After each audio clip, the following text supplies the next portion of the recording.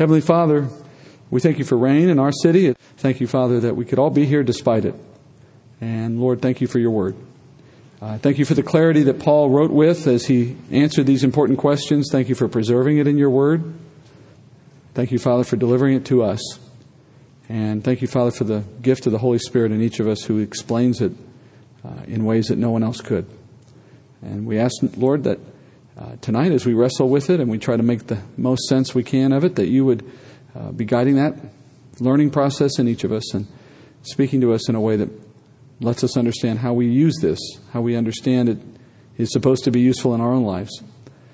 Even as we have come to faith, Father, we're learning about things that are not faith, but still maybe it's something we can use, Father, to reach someone else. So help us with that. And we ask these things in Jesus' name. Amen. All right, so we've been in a conversation that Paul has started back in chapter 1 about how not to get saved. He's been addressing 4 major religious lies because in these 4 you can categorize everything that anyone's ever invented. All of these are for righteousness' sake, or at least they are in the minds of the individual. The individual thinks they're becoming righteous by giving their worship to something created. They think they're going to make it to heaven because they see in themselves inherent righteousness. Or they believe if they do certain rules or laws, they will become righteous. Those are the 3 that Paul has talked about so far. At the end of chapter 2, where we left off, we've gotten to the end of that third argument of nomianism. In that final part of that chapter, as Paul moves out of the third argument, he raises in that third argument the notion of circumcision, of Judaism. The Jewish people hold a very unique place in the world. They are the only nation of all humanity to have entered into a covenant relationship with the living God. No other people group on earth can make that claim. Other religions may claim to have a special relationship with a God or their God or the God, but only Judaism actually possesses that relationship, and they know it. So it's easy for a Jewish person to overplay that hand, to assume that their unique position in the world means that they are going to receive a uniquely good judgment from God. That, in other words, their Jewish identity is enough all by itself to get them into heaven. They all carry their Jewish card, so that's equivalent to the get into heaven card. So we see Paul at the end of chapter 2 moving into that discussion of circumcision because he's already transitioning, in a sense, out of this third topic, nomianism, and into his fourth one. Jews identify typically with the act of circumcision. That is the way by which someone identifies as Jewish, at least historically. Jewish men had to take on that sign in their body as God gave to Abraham when they turn 8 days old. Their parents do that to them, of course. Women would share in that same identity through the headship of either their circumcised father or husband. And the Bible says that circumcision was a sign of a covenant that existed between him and this group of people. But over the years, over the centuries, the Jewish people began to confuse the sign with the substance. This is an overemphasis of Jewish identity, and it becomes the fourth false view of how you obtain righteousness in this letter. And in some ways, it's the odd duck here, because these are all very broad, and you can see them at work in almost any culture. But Judaism is, by definition, unique to one culture. And it's unique because they have that unique relationship. Because they are who they are, they can misunderstand that their relationship with God is somehow greater than it really is, or that it offers things that it doesn't necessarily offer. There's no other group on the earth that has that opportunity in the same way. That's why it deserves its own category. So we're talking now about this view among many Jews historically, that their Jewish identity alone assures them righteousness, that is, assures them entry into heaven. This is them acknowledging that despite their sin, the Lord will overlook that sin based on the covenant relationship He has with them. That God's favor for His people will make somehow an accommodation for them. And Jews who hold this view look in a corresponding way to Gentiles as being dogs, as being outside the plan of God, unable to be reached. There's a saying among Jews that God created Gentiles merely to fuel the fires of hell. That comes out of this very Judaic-centric view of self. We are the chosen people. By definition, you are not. Sorry. They would even teach that Abraham guards the gates to Hades, even now, and that should a Jew find his or her way to the entrance of hell for some reason, Father Abraham would turn that one around and send them back to heaven. So they have this very strong sense of expectation that because they're Jewish, that's all that matters. This is the lie that Jews tell themselves.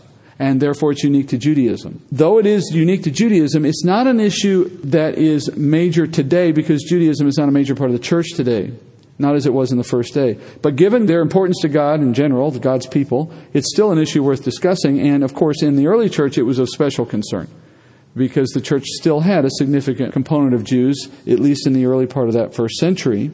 And it was certainly true in the Roman church. So even as Paul is wrapping up his argument on nomianism in chapter 2, he's already lining up his argument against the fourth issue of Judaism. I'm calling it Judaism not to indict Judaism as a whole, but just to label it for convenience. We're talking about those who believe that because of their patronage, because of their father's identity and their identity, that's sufficient. Paul's first argument against this thinking actually begins to appear at the end of chapter 2 when he's dealing with the fallacy of trusting in your circumcision, which is a way of saying trusting in your Jewish identity. And as we studied last week, Paul connected the circumcision with the law. He says that Jews could not rely on the law for righteousness, he said, unless they do the law. And he says doing the law was so important and so central to your righteousness that if someone who wasn't circumcised did in fact do the law, they would be righteous even as a circumcised Jew who did not keep the law would not be. Now, obviously we're not saying that doing law is a means of righteousness. That's not Paul's point either. What he's saying though is, in a technical way, if you could keep the law perfectly, you would be by definition righteous. Having the law and not doing it buys you nothing, circumcised or otherwise. So as Paul put it in Romans 2:28, for he is not a Jew who is one outwardly, nor is circumcision that which is outward in the flesh. So he's calling into question the importance of circumcision in the flesh as it relates to heaven. He's saying circumcision was a sign of a covenant, but possessing the sign does not automatically convey the substance of the covenant to the individual. For example, water baptism is our sign for our covenant. The new covenant sign is water baptism. But going into the water does not automatically confer salvation to somebody in the new covenant. The way I've often said is you can't push on a rope. I can pull, I can go from belief into the water, but I can't reverse that process. I can't push on the rope. It doesn't make any sense. If your heart is not in agreement with the covenant, then taking the sign is meaningless, whether it's water baptism or physical circumcision. And that was Paul's point in Romans 2:28. A Jew who trusts in the law, that is, in merely possessing the law, and trusts in their identity as being Jew, is someone who's missing the big picture. The identity God cares about is your spiritual identity, not your physical identity, whether it be by who your father was or whether or not you cut off a part of your body. What matters is the spiritual state you have before God. It's the keeping of the law, in other words, that matters, not the possessing of it. It's the having of a heart that belongs to the family of God, not a body that belongs to the nation of Israel. Those are the things that matter. And God gave those other things for reasons beyond the idea of salvation. They were there for bigger reasons, for other issues. The question on an individual basis, though, is the heart. Where's the heart? And now with that, Paul's going to move into the treatment against the fourth spiritual lie, against Judaism. And that goes into chapter 3. So what he set up for us in chapter 2 is that merely being Jewish and having the law is not all that it was cracked up to be. It doesn't get you what you think it's going to get you. And in chapter 3 now, he narrows down into this discussion of what it means to be Jew. And he starts in chapter 3, verse 1. Then what advantage has the Jew? Or what is the benefit of circumcision? Great in every respect. First of all, that they were entrusted with the oracles of God. I'm pausing there. This is a chapter that won't give us a chance to read a lot at a time. Everything is very broken out. Paul begins addressing this lie by asking and answering 5 questions. And the first question comes at the beginning. So we're going to break each out. We're going to look at all 5 individually. This is very typical Pauline technique. It's never any easier to see than here. Romans is really the best letter to see it. But he does this in other letters too. He'll ask a question that he believes his audience will be asking him, but because they're not in the same place, because he's writing to them, he can't get the dialogue going, so he assumes the dialogue. Things like, but you will say to me. And that's his technique of raising the questions he thinks he needs to address. And as he addresses them one at a time, he refutes the lie. He begins with a question that I assume most Jews, in fact many Christians, would probably ask once they learn that God treats all men the same at the judgment, Jew or Gentile. Doesn't matter whether you've been circumcised, doesn't matter whether your father was Abraham or not, I treat you all the same at the judgment. And that would raise the obvious question, then what benefit was it to be Jew? Why did you even go to the effort to create a whole group of people, call them Jew, give them circumcision, give them the law, give them all this other stuff, if at the end of the day, we judge them the same way we judge Gentiles? What's the benefit of being part of that covenant? And the answer Paul says is, well, it's great in every respect. That is to say, there are significant advantages to being Jewish. The first, and by far the greatest advantage, was you receive the oracles of God, which is a fancy way of saying the Word of God. You have the Word. Israel was the nation of people that God entrusted to receive the Word of God on behalf of all humanity. And they wrote it down. We have it in the Old Testament today. No other people on earth received this blessing. Gentiles did not have the Word of God, and therefore most Gentiles throughout the history of the world have lived and died and never heard anything in God's Word, not a single syllable. In our modern times, it's less likely that that's the case because of the internet and publishing and radio and so on, but there are still millions, if not billions of people who have never read a single word in the Word of God. Many of them sit in church, by the way. It's still the case that it is a Jewish thing to have a regular routine of reading the Torah, reading Tanakh, or reading some aspect of Scripture as a part of their regular daily life, if they're observant at all in their Judaism. That makes for a great advantage. Notice Paul begins there by saying, first of all, or it really should have been translated, of first importance. Having the Word of God was Israel's chief advantage. It was of first importance if your goal is to pursue righteousness. If your goal in life is to get to heaven, you cannot have a better advantage than having the Creator's own words given to you concerning that very topic. It's like getting the instruction manual to something that's very important. Of course, just possessing the Word of God is not a means to righteousness any more than possessing the law was in and of itself. I grew up in a home that had a Bible. I knew of at least one, and it was about this big and dusty, and it sat on the highest shelf, and I can't remember anyone ever touching it the whole 18 years I lived in that house. My mom gave it to me at some point in the past, so it's sitting on a high shelf somewhere in my house right now. The point is, having the Word in that sense is not the point, right? But what Paul is illustrating is that the people of God had the distinct advantage of the instruction manual, as I'm calling it. And in that book, in the Word of God, they could have found everything they needed to find, know, and follow God, leading them to righteousness. So Paul could have gone on about that because he says, first of all, and he never gives a second or a third or a fourth, because his point is made just with the one example. If you want to know why there was an advantage in being Jew, you don't have to go any further than saying, because they had the Word of God, done. Reason enough to say it's an advantage. But that was not to say that God's purpose in creating the people of God was to give them a special advantage at the moment of judgment. There's no partiality with God. That leads to the second question, verse 3. Well, what then? If some did not believe, their unbelief will not nullify the faithfulness of God, will it? May it never be. Rather, let God be found true, though every man be found a liar, as it is written, that you may be justified in your words and prevail when you are judged. The question goes like this. If God singled out Israel for special revelation, that is, He gave them the Word, and yet not all of them demonstrated faith in that Word, self-evidently, not all Jews believed, not all Jews were saved, then what are we to conclude about God? Does the fact that some within Israel did not follow the Lord faithfully, does that suggest that God was not faithful to His covenant people? That, in other words, He didn't follow through on His promise to every living Jew, leaving some out in the cold? Is that a problem for us here now? And this is actually Paul raising the chief flaw in the lie of Jewish identity. The lie that says, because I'm Jewish, I'm going to heaven. The chief flaw in that is to assume that God deals with all Jews in exactly the same way. That to be a Jew puts you into this special group in which now God makes no more distinctions. Every Jew is equal to every other Jew, done. That's a flaw. That's untrue. It's as if to say if God were to turn His back on any single Jew, that somehow that means He's been unfaithful to the whole group because He let one of them go. He didn't keep them all. So Paul asked that question for the reader. That is, would it make God unfaithful if there were unfaithful members of Israel? To prove the error in this logic, Paul quotes from a case study from the Old Testament. Remember, whenever you see a quote from an Old Testament source in the New Testament, the expectation of the author is that you see that quote and it triggers you to go back and take the whole context from where it comes and apply that whole context to what's being talked about. Not just the one verse that's quoted. It's meant to be like a shortcut to a web page. You're supposed to click the link and go back and read it. And from there you get an understanding of why he was making that reference. So I'm doing the clicking for you. We're going back to one of the most famous case studies of Jews in the Bible.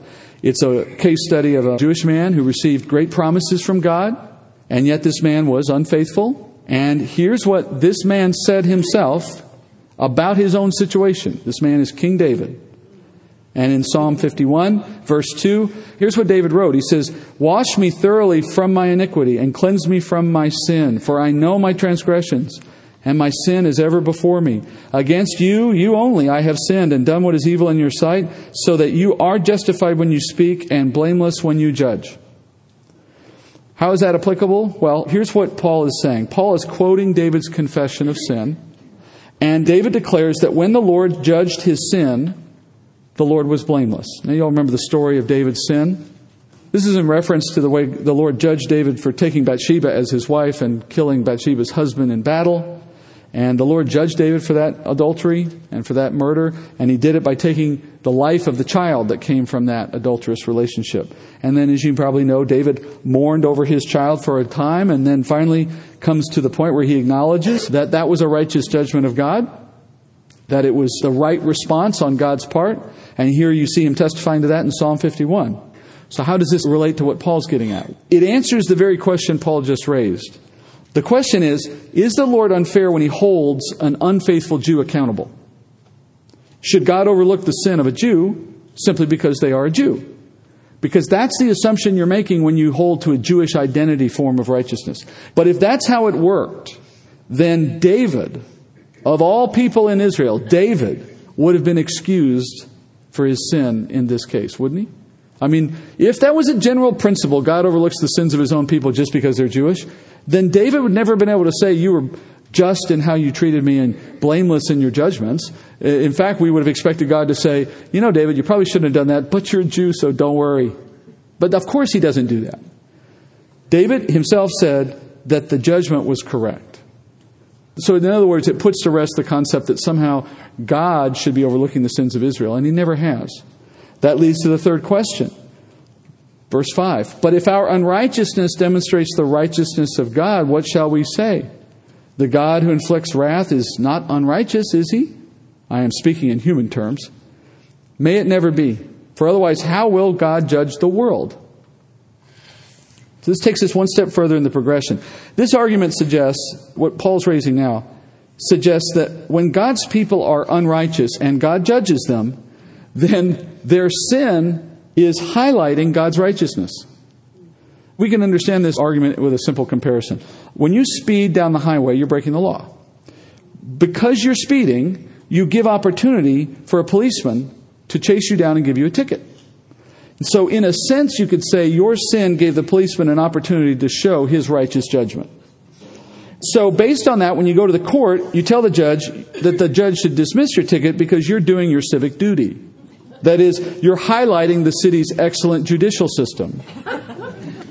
I mean, it's silly, right? And we laugh at it, but that's exactly the argument that Paul is having to contend with here. And I don't think he's raising these arguments randomly. I think he's addressing things he's heard or that he suspects he's going to hear because of what he's heard in the past. This argument suggests then that God, when he inflicts his wrath against those in Israel who sin, that he's doing it unjustly. He's being unrighteous in doing so because he's hurt them for the things they did to make him look good. It's a weird argument, right? As crazy as it seems to us, this is an argument that comes from Jewish identity proponents. That in other words, God can't put Jews in hell to suffer because it would make him look unrighteous to do so. And Paul just distances himself from this claim. At the end of verse 5, he says, "Look, I'm not trying to tell you I think this. This is what I've heard. It's a human, ungodly perspective." It just shows you that Paul felt that it was ridiculous too. And then he answers it. He says, if God could overlook the sin of Jews merely because they're Jewish, then how could he justly judge anything or anyone? Because he'd be a hypocrite. He'd be holding a sinning Gentile accountable while ignoring the sin of a Jew. And then he'd no longer be qualified to serve as humanity's fair and impartial judge because double standards are not fair. And he would lose the right, in other words, to be the judge because if he's not just, then there is no judge. And then that leads to the fourth question, verse 7. "But if through my lie the truth of God abounded to his glory, why am I also still being judged as a sinner? And why not say, as we are slanderously reported and as some claim that we say, let us do evil that good may come?" Their condemnation is just. This is a fourth question. This fourth question is a corollary to the third one. It gets actually progressively more ridiculous. And he's speaking here on a personal level. If the earlier argument was corporate, the Jewish people are helping God by letting him be seen as righteous and judging them. Well, this is now on a personal level. Speaking on a personal level, the questioner is asking, isn't the unrighteousness of a Jew actually to God's advantage in the long run? We'd be thinking that when we sin, we give God more opportunity to show us grace. And so shouldn't he be congratulating the sinful Jew rather than condemning that person when he gives them that opportunity? It's licentiousness turned into an excuse. Paul answers that question with a sarcastic question of his own. If someone was going to suggest this, then Paul asks, why shouldn't they live according to that motto at all times? Paul sums up his perspective simply by saying, why don't they just say, let us do evil that good may come? Now, he distances himself from that one too, because if you play this out to its logical end, then no one should ever do anything good. If your goal is to glorify God, and creating sin gives opportunity for God to show mercy and grace, which makes him look better, and therefore more sin makes God better, well then why do you ever do anything good? Because in that case, you'd be sinning. I mean, it's ridiculous, right? That's why he says, let us do evil that good may come. So if you really believe this kind of absurd logic, you'd always do the evil thing all the time. But self-evidently, no godly person sincerely believes this is true. And even those who are ungodly and try to use it as an excuse, they don't pursue it, because if they did, they'd either be in prison or they'd be dead. They know themselves that it's not realistic. It's a game. And Paul leaves the argument unaddressed because I don't think he wants to dignify it. He just says their condemnation will be just when it comes. So as the questions get more ridiculous, his answers get more impatient. And that brings us to the fifth and final one. But this is where we get into some serious doctrine. The fifth and final question returns us to where Paul began in verse 9. I'm going to read 9 through 18 now. Verse 9, what then? Are we better than they? Not at all. For we have already charged that both Jews and Greeks are all under sin. As it is written, there is none righteous, not even one. There is none who understands. There is none who seeks for God. All have turned aside. Together they have become useless. There is none who does good. There is not even one. Their throat is an open grave. With their tongues they keep deceiving. The poison of asps is under their lips, whose mouth is full of cursing and bitterness. Their feet are swift to shed blood. Destruction and misery are in their paths, and the path of peace they have not known.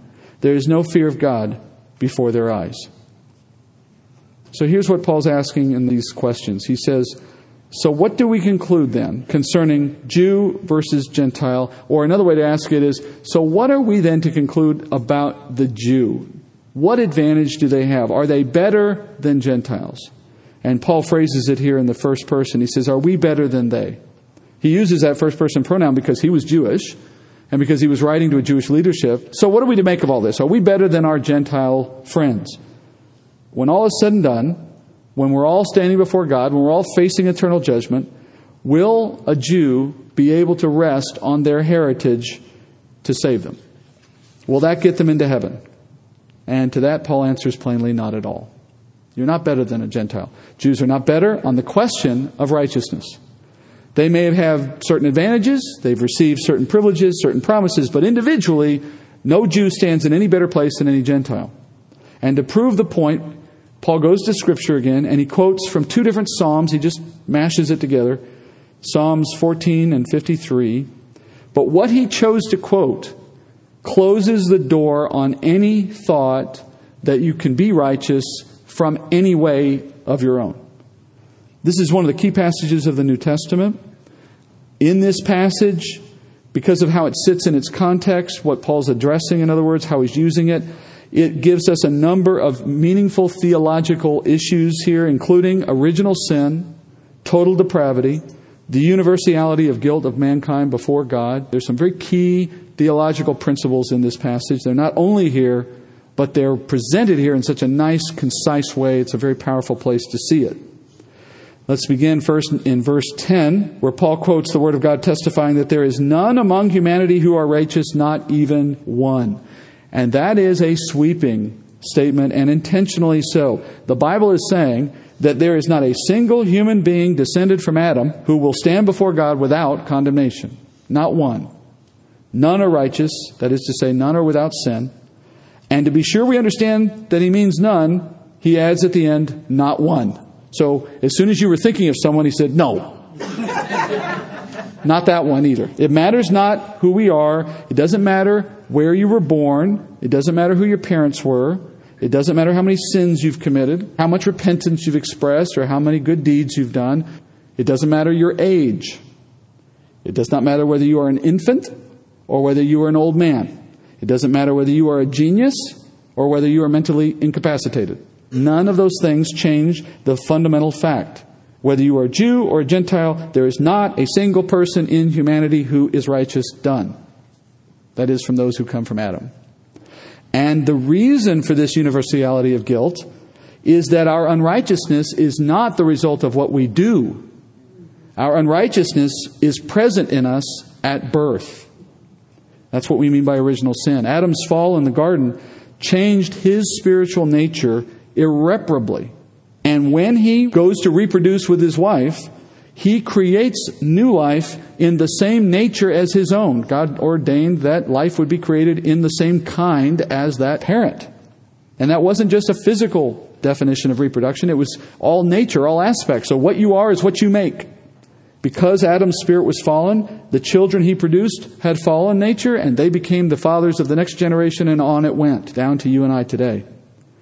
It is such that even David acknowledges this very principle in his own life in Psalm 51, verse 4, when he says, against you, you only, I have sinned, and done what is evil in your sight, so that you are justified when you speak, and blameless when you judge. Now the next thing he says, he's gotten in trouble, he's had to pay a price, he's saying, yep, you caught me, it's true, I did it, you were blameless, you judged me. And now the next thing he wants to say is explain why it happened. What are the reasons you might think somebody in that situation might offer for why it happened? I was having a bad day. I was off my meds. I was mad at my boss. This happened, that happened. I couldn't help myself. It's just something in my environment. I have this tick. I can't stop myself, right? In other words, it's either my environment or it's me or something about my life. It's something I have to point to. Here's what David says. He says, behold, I was brought forth in iniquity, and in sin my mother conceived me. So he blames his mother. But honestly, what he blames is original sin. And you know what? He's right. That doesn't excuse him. We know that, but I don't think that was his point either. He's simply acknowledging the fact that he had come into the world with what caused him to do that. It just was a part of his nature, and he didn't control it. So by nature, the children of Adam are unrighteous. As some have observed, we are called sinners not because we sin, but we sin because we are born sinners. This is the doctrine of original sin. The concept from Scripture that says all humanity is born with a spiritual defect. And Paul describes it this way in Ephesians 2, verse 1. He says, to the church, he says, and you were dead in your trespasses and sins, in which you formerly walked according to the course of this world, according to the prince of the power of the air, of the spirit that is now working in the sons of disobedience. Among them we too all formerly lived in the lusts of our flesh, indulging the desires of the flesh and of the mind. And notice, and were by nature children of wrath, even as the rest. So he says we came into the world in this spiritually dead state. I call it a spiritual defect. In that spiritually dead nature we had, we were effectively pledged to Satan. And we lived our life in the flesh under his command, even if we didn't realize it.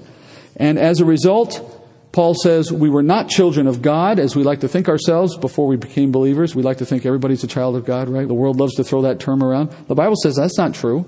You were a child of wrath. That is to say, you were a child deserving of that outcome. But by faith, you might become a child of God.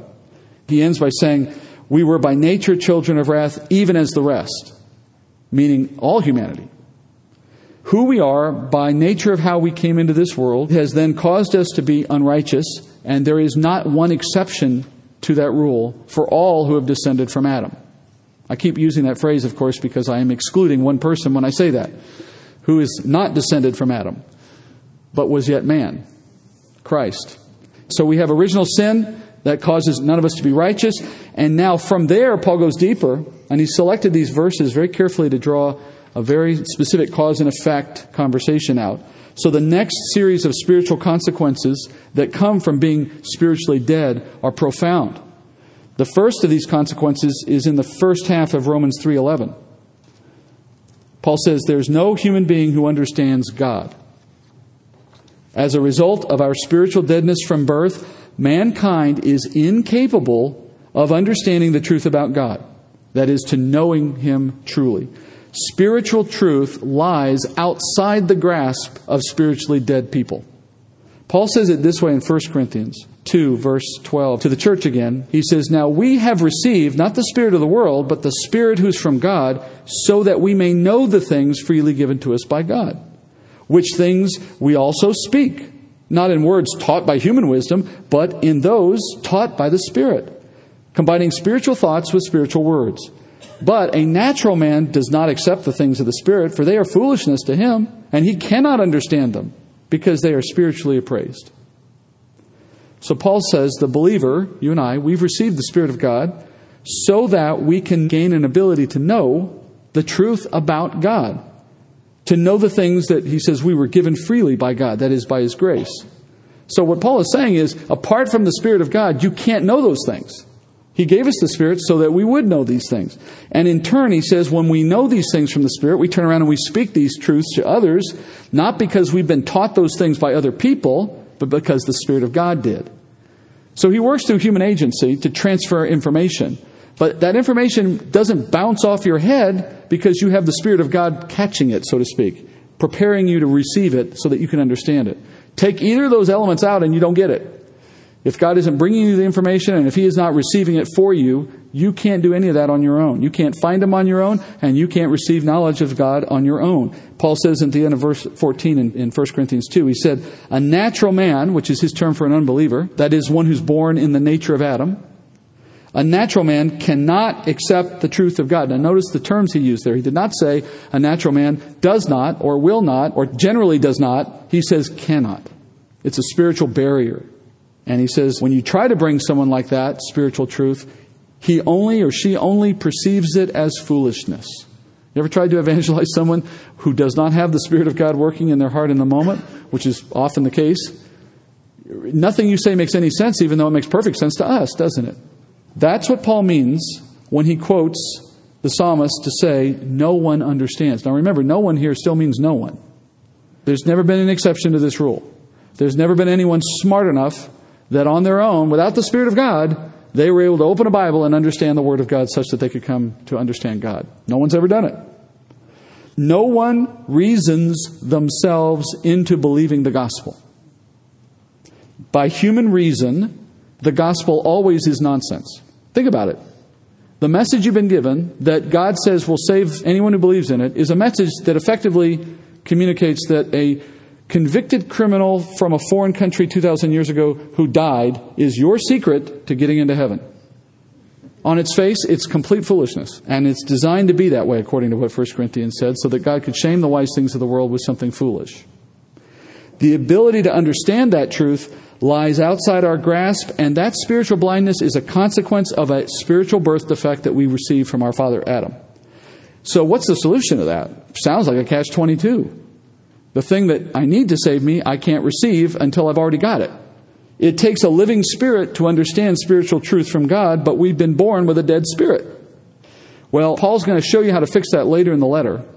For now, he's just fleshing out the consequences of that original sin. And the first consequence is no one can understand God. The next consequence in the second half of verse 11, there's no one who seeks for God. Now, Paul is not saying no one seeks for religion or a religious experience or just in general to be spiritual in some way. The Bible is saying no one seeks for the true living God. No one finds that path to God on their own. And of course, that makes perfect sense when you remember that we've been born with this dead spirit, and dead things don't seek for anything. As Paul said in Ephesians, we were dead in our sins, seeking only to serve our flesh. So even those who pursue religion in some form are doing so, ironically, for fleshly reasons. Theologians call this particular principle total depravity, which means the deadness of a person's spirit precludes them from ever rising above their nature on their own. They do not know God. They do not understand God. They do not even seek for God, such that even if someone should share spiritual truth with that person, they would not understand it. It's the definition of being lost.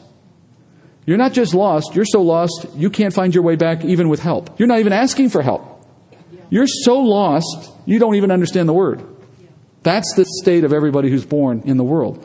And our sin nature is so corrosive that it only serves to drive us further and further away from God. It's like a rock dropped in the sea. It only moves downward and always away from the light of the surface. And it continues to do that unless someone reaches down into the dark and grabs the rock, it's going to continue falling. And it can never raise itself.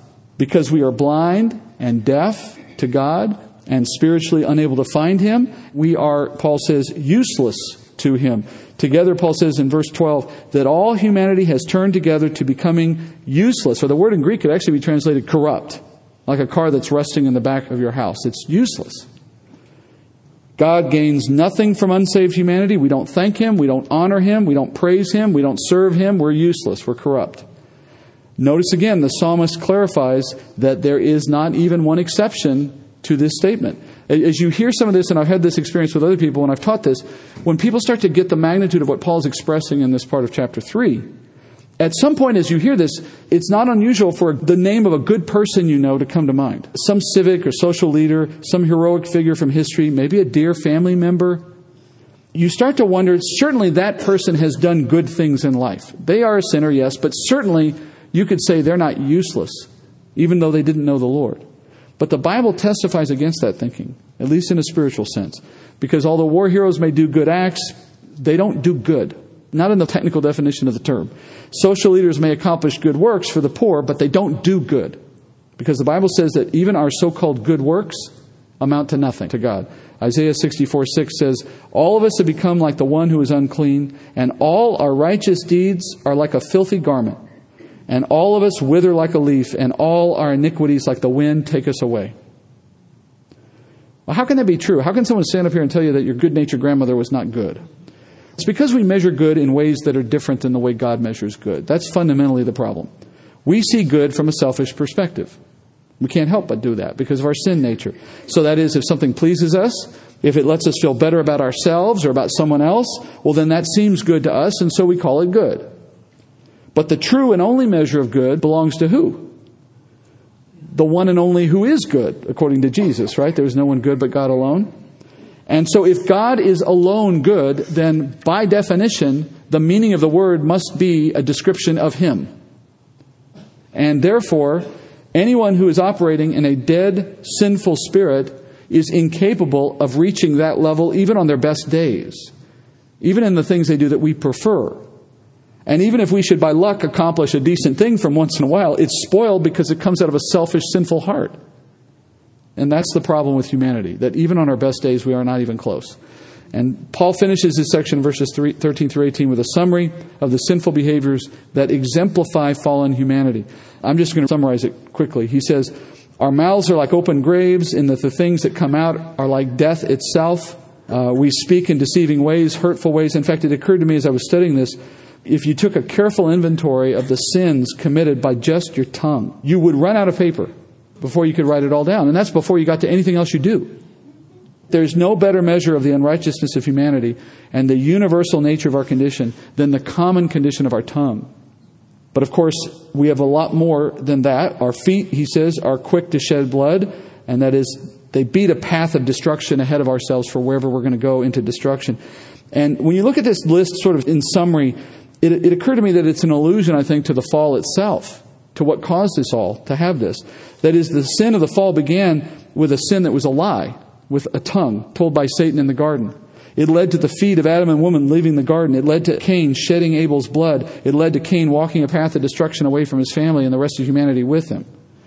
So eventually you have a world filled with misery where no one's ever seen or known true peace, Paul says. So when you hear people asking the question that you get a lot, like why do bad things happen, why is there suffering in the world, and so on, the answer is in verse 18. No one born of Adam and living in the deadness of the Spirit fears God. And if you do not fear God, then you have no reason to restrain your sin nature. So before moving ahead in any of the analysis, we need to ask a question here. How do you reach the Jew who relies on their family heritage to save themselves, who has not grasped the seriousness of their sin problem? Well, I've tried to give an example in all four of these cases of what you can do in Scripture to bring to someone's mind the flaw in their thinking. And here's where I would take you for this one. In the Gospels, in Luke chapter 19, verse 1, Jesus, it says, he entered Jericho and was passing through. And there was a man called by the name of Zacchaeus. And he was a chief tax collector, and he was rich. Zacchaeus was trying to see who Jesus was and was unable because of the crowd, for he was small in stature. So he ran on ahead and climbed up into a sycamore tree in order to see him, for he was about to pass through that way. When Jesus came to the place, he looked up and said to him, "Zacchaeus, hurry and come down, for today I must stay at your house." And he hurried and came down and received him gladly. When they saw it, they all began to grumble, saying, "He has gone to be the guest of a man who is a sinner." Zacchaeus stopped and said to the Lord, "Behold, Lord, half of my possessions I will give to the poor, and if I have defrauded anyone of anything, I will give him back 4 times as much." And Jesus said to him, "Today salvation has come to this house, because he too is a son of Abraham. For the Son of Man has come to seek and to save that which was lost." The point in this passage for someone who is depending on their Jewish identity for salvation is that you see in this example another man who is doing the same, at least initially, surrounded by others of the same thinking. Zacchaeus, it's a Jewish name. We know this is a Jewish man, but he's a man with significant sin, it would seem. And for that reason, Jesus declared that his response to Jesus had now brought the man to salvation. Now, of course, we know the Lord's not saying his works brought him there. He's saying, this man's response to me is evidence of his faith in me.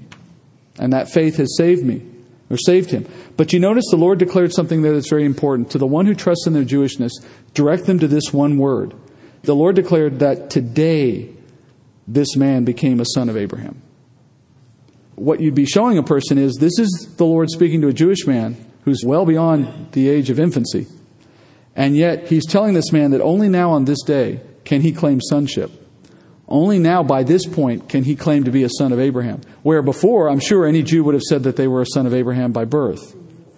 And furthermore, he says, "I came to save and to seek those who are lost," men like this guy. That is to say, if this Jew could be lost while still being a Jew, clearly Jews do not have an inside track to heaven. There's something else that's required. Furthermore, they cannot rely on their connection to Abraham. Still, making this claim depends on that person being able to submit to the authority of Scripture. I can hear you already saying this in your heads. Well, if I brought this to a Jew, they would look at it and say, "Oh, it's the New Testament. This can't be true." Well, friends, you're not going to get around that problem, because that's not a problem to be gotten around. That is the means of salvation. If the Word of God is not sufficient, you don't have anything better anyway. Faith is ultimately a matter for the Lord to decide. He may use His Word, and we hope for His grace, but you can't work without it. And so there's no reason to avoid the fact that you're talking about a New Testament truth. Ultimately, that's what they have to believe in, the story of Christ. So Paul quotes these 2 Psalms, as we just finished them, as a capstone argument against all 4 of these lies: paganism, moralism, Nomianism, and now Judaism. Because every possible way that men have invented or imagined for how they think they can get to heaven is shown to be corrupt against that truth. They don't work. Self-evidently, they can't work because of our nature, and in the day of judgment, it will be seen that they haven't worked. Moreover, if no one then is righteous, this starts to raise a more frightening and fundamental question. How does anyone get to heaven? How does anyone survive the judgment moment with God? Well, Paul addresses that next, verse 19. "Now we know that whatever the law says, it speaks to those who are under the law, so that every mouth may be closed and all the world may be accountable to God. Because by the works of the law, no flesh will be justified in His sight, for through the law comes the knowledge of sin." Paul says, God sent the law into the world principally for the purpose of educating mankind on the standard for heaven. It's not supposed to be a recipe for how you merit heaven. In fact, Paul says that whatever the law says, it's saying what it says to those who are to be judged by it, so that we would be accountable to God. Let me give you a more literal translation of verse 19 so that you can see what he's saying. This comes out of the Young's literal version. Verse 19, "And we have known that as many things as the law says, to those in the law it speaks, that every mouth may be stopped, and all the world may come under judgment to God." So what the Bible's saying is this: the ultimate effect of God giving His law to Israel and to us was not redemption, but condemnation. That's the inevitable conclusion, logically speaking, because if every human being is born with sin, that means we've already lost our race to heaven before we ever knew there was a race to run. So if that's true, what can be the purpose of God giving us the rules to the race after the fact? That's what the law is. The law is, hey, if you want to run your own race and get into heaven on your own merits, here's what you got to do. Can you meet this standard? By the time we get it, we've already lost the race. So what purpose was there in giving it to us? It can't be to give us a means to get there. It's too late in any case. Never mind the fact that we can't do it. So that raises the question, its only purpose at that point must be to just make us feel bad. You ever had that argument with your spouse, right? I can't fix this, honey. Why are you telling me I did it wrong? I can't do anything about it now. I'm just feeling bad about it. Well, sometimes that's enough reason right there to tell somebody. To shut up any disagreement, as Paul says. That mouths would be closed to the debate about whether you might get there or not on your own merits. The law stands as witness against us to remind us of the problems we've already had. How ironic that someone would then try to follow those rules later, already having been disqualified by them. Paul says in verse 20 that because of mankind's dilemma, no one will be successful in achieving a declaration of righteousness before God.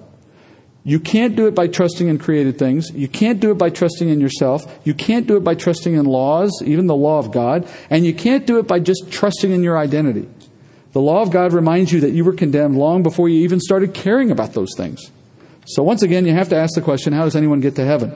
May I suggest that an effective evangelistic technique ought to include at least some aspect of that truth in what you say?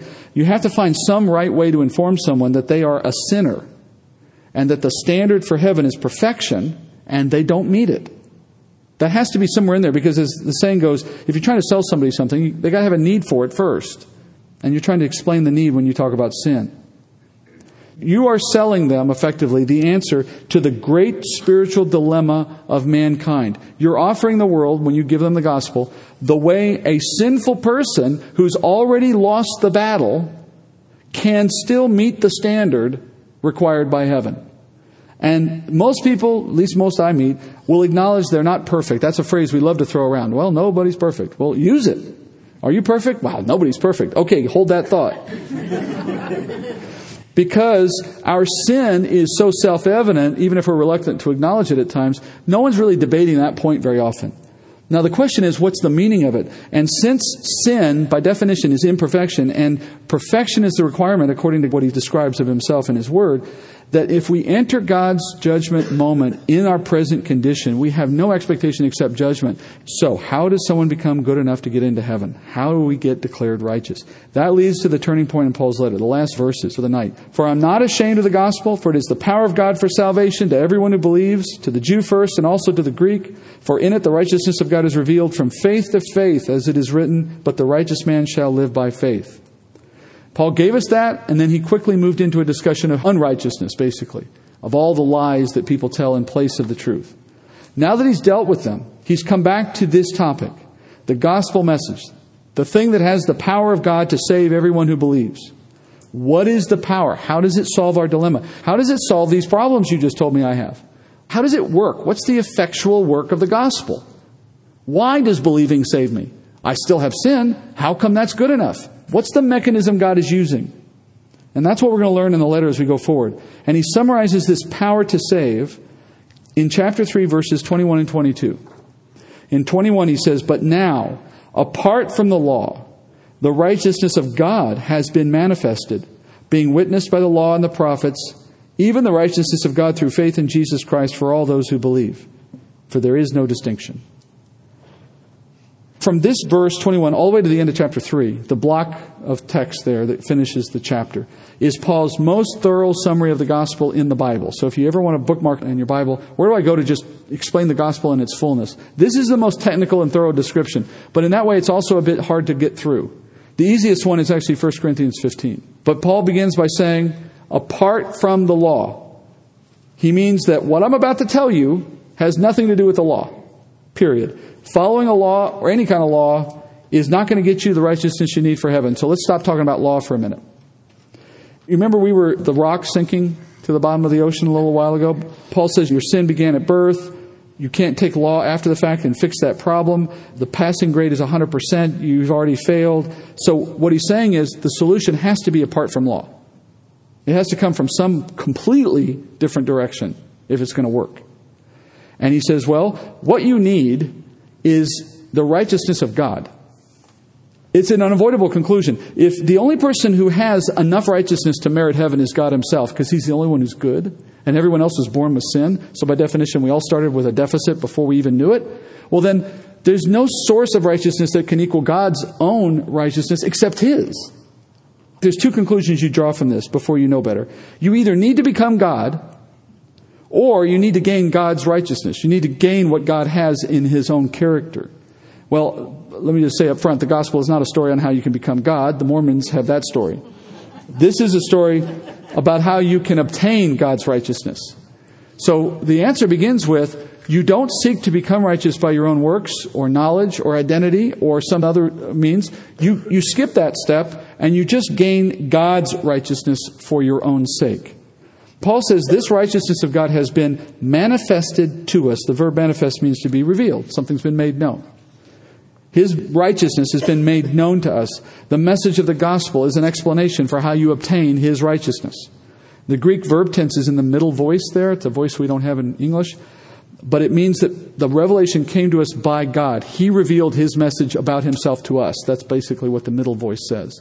There was no intermediary. We didn't go figure it out on our own. Remember, no one seeks God. No one understands. God had to reveal it. And even if we had stumbled upon it, we still couldn't have understood it. Jesus refers to that same kind of situation, by the way, as throwing pearls before swine from Matthew. That's His way of saying, if you take something that someone's not capable of understanding and give it to them, they don't know what to do with it. What had to happen instead was God had to make the truth known to us. That means He had to seek us out. He had to give us the means to understand His revelation. Then He had to deliver it to us. Otherwise, we would have rejected it. So how did He do this? How did He make it known to us? Well, we're only starting a beginning of it here in what we read so far in verse 21 when he says it's witnessed by the law and by the prophets. We'll come back at this point and look at how the righteousness of God has been revealed to us. It starts there and it goes deeper. We'll come back next week and look at that. Dear Father, help us, Father, with someone we may know who is trusting in their identity, whether Jewish or some other identity, who might be assuming, Father, that by who they know or how they've been raised or the family they came out of, that's enough, that you'll give them what they expect just because of that.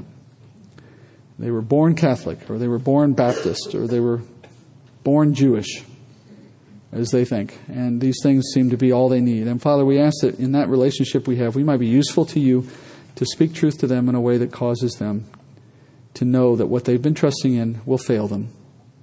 But there is hope. And that we could explain to them properly the righteousness of God so that they would seek after it.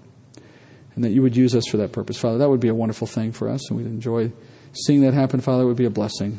Maybe that's something you'd give us, Father. We pray for that. And Lord, bring us back in weeks to come, as always. We'd love to continue this study, for there's so much more to learn. We pray this in Jesus' name. Amen.